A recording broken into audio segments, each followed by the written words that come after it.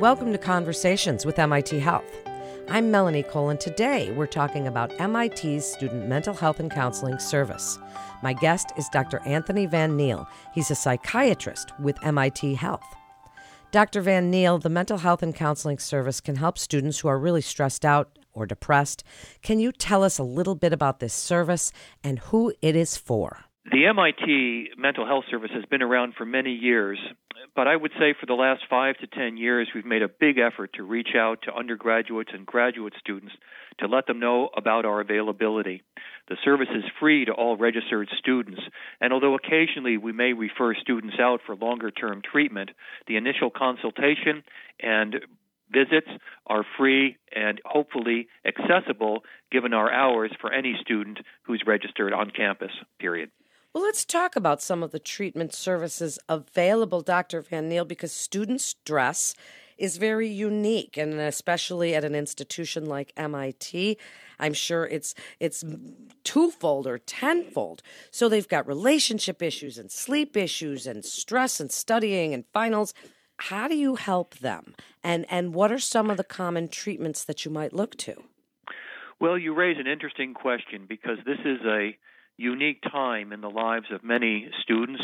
I would say our common age range is from 17 to the early 30s, and that's a time of great transition in the lives of all of these people. We offer a variety of services. I think our most common approach is basically to sit and talk with someone about what's going on in their lives and to help them make sense of it.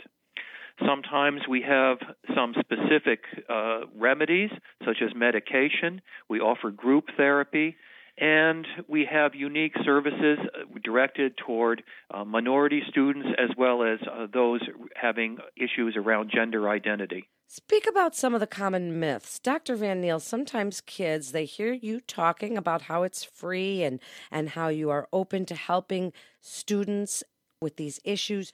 But sometimes people don't want to go to mental health and counseling because there's a bit of a stigma still there. So speak about some of the common myths or misconceptions associated with that and ways that you want them to know that this is not the case and that you're very welcoming and that you want them to come see you. Melanie, that's an interesting question because it appears that not just on our campus, but throughout the country, there has been more awareness and acceptance of mental health treatment than I think has been the case for, generations. Many students recognize that they're dealing with issues that are complex and beyond their day-to-day experience, and seeking professional advice seems much less stigmatized than it has been in the past. One of the biggest concerns is about confidentiality, and we make great efforts to ensure that the conversations that we have with students remain private. In fact, our medical records are distinct from those of the medical department as a whole and require only special permission to access by non-mental health providers. We are not allowed to release these records to anyone on campus without the permission of the patient, and consequently, it's one of the few places on campus where students are absolutely ensured that they can speak freely without any recrimination. I think that among the campus, we have given many talks and have a vigorous outreach to tell people about our services, and hopefully we are well received. This is borne out by the numbers of students who visit us.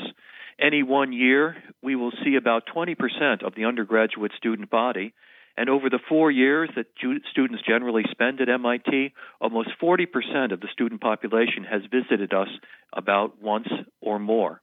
Wow, that's great to hear because it's such an important part of keeping students really centered while they're working so hard, as you say, in this transitional time. What's the usual process for scheduling a first-time appointment? Well, we've tried to make that as convenient as possible, but the biggest request is that we actually ask students to call us. The number that they can call is 617-253-2916, or if you're on campus, just 32916, and that will get you to our desk where the secretaries will pick up your call. We are trying to return those calls as promptly as possible. And in that initial call, we'll try to get a sense of what's going on and whether it's something that needs to be seen immediately, in which case we have same-day walk-in services, or whether we can schedule an appointment with one of our providers. Having that initial phone call allows us to triage the services most efficiently, and if it is necessary that someone be seen right away, we do have walk-in hours throughout the day from 9 to 5, and psychiatrists available every afternoon from 2 to 4 if there are questions regarding medication. What should a student do who feel that they're in urgent distress or urgent need of help? Well, we're not the only resource on campus. Many students are connected with faculty, advisors, professors, deans, housing administrators, and so there are many places where students can go to talk about what they're experiencing. If they feel that they want to connect with mental health, they should immediately give us a call. We do have clinicians on call after hours, 24 hours a day, and we can talk with them and help them figure out what the best approach is to what they're dealing with. What if you're concerned about a friend or an acquaintance, Dr. Van Niel? How should you respond, and what advice would you have for someone like that in trying to convince the person that they care about to go see someone and get the help they might need? That is a common call that we get, not just from students, but from administrators and faculty around campus regarding someone that they're concerned about. We are experienced in walking people through the various options, ranging from talking with the person to getting other people involved, and maybe even the family at times. Those situations are all unique in their own way, but calling us and talking on the phone or coming in and discussing it is something that we encourage students to do anytime, day or night. Obviously, if they can make an appointment to come in, they'll be ensured of having time to talk through something in great detail and come up with a plan that makes sense for them. And now a little advice. Dr. Van Niel, if you would, share for parents of kids. I'm a mother and my son is in college, so I know the stress that I hear on the phone when I speak to him. What do you want parents to know who might be concerned about the stress level that their student might be experiencing and how they can help their child while they're at MIT? Well, Melanie, if I had the answer to that, I'd probably be running the country, I tell you. That's very difficult because this is a time when these young people both need to and want to be independent, but at the same time, they want to use the supports that they've had before.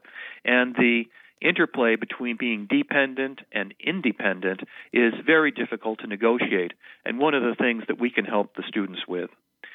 As far as the parents go, I would say the best thing is to have an open communication with your child before they come to MIT, so that when something comes up, you feel that there's a basis of trust and discussion that have given them permission to engage with you when they're under stress.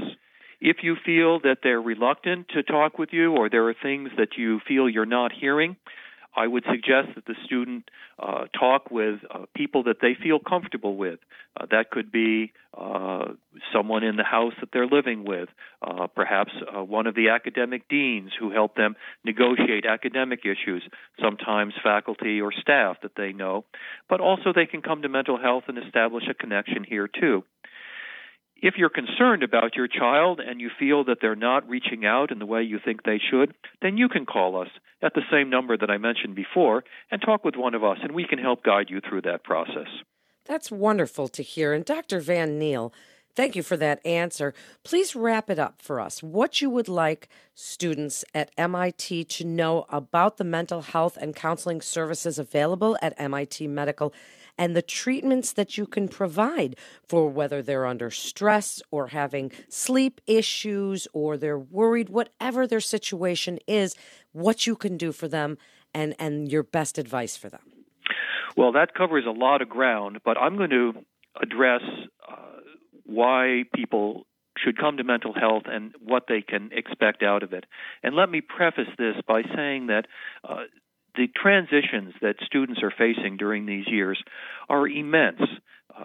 People are discovering who they are as a person. They're discovering their sense of intimacy with other people and what that involves for them, establishing close relationships, sometimes romantic relationships, trying to identify a sense of what they want to do professionally and their competency as a student, which is often questioned at a place as difficult as MIT. All of these are huge decisions and understandings which can often take an emotional toll on people and add to the stress that they feel. It's not just exams and problem sets that cause people stress. In fact, usually by the time people get here, they're used to doing those kinds of things. It's these issues about growing up and finding your own place in the world that are often very difficult to negotiate. Sometimes having a place where you can talk this through, where no one is judging you or expecting certain things, is a great relief. And I think at MIT, where people are so competent in their academic work, the idea that they may need help sorting out these emotional transitions and adjustments is something that I think is well received and understood. But we hope that we can provide that service to students when they come. Often, our treatment involves just talking through what's going on and helping someone make sense of it. Occasionally, there will be something that requires medication, such as problems with sleeping, anxiety, or depression, but that's really not our main focus. And although we provide those services, even those who prescribe medication are mostly interested in getting to know the student and understanding what they're going through so that together we can make a plan about what makes sense, whether it involves further counseling or other accommodations. It's great information, Dr. Van Niel, and thank you so much for coming on and sharing your expertise and explaining so very well the student mental health and counseling services available for MIT students. Listeners can visit health.mit.edu for more information and to get connected with one of our providers. That concludes this episode of Conversations with MIT Health. Please remember to subscribe, rate, and review this podcast and all the other MIT Health podcasts. I'm Melanie Cole. Thanks so much for joining us today.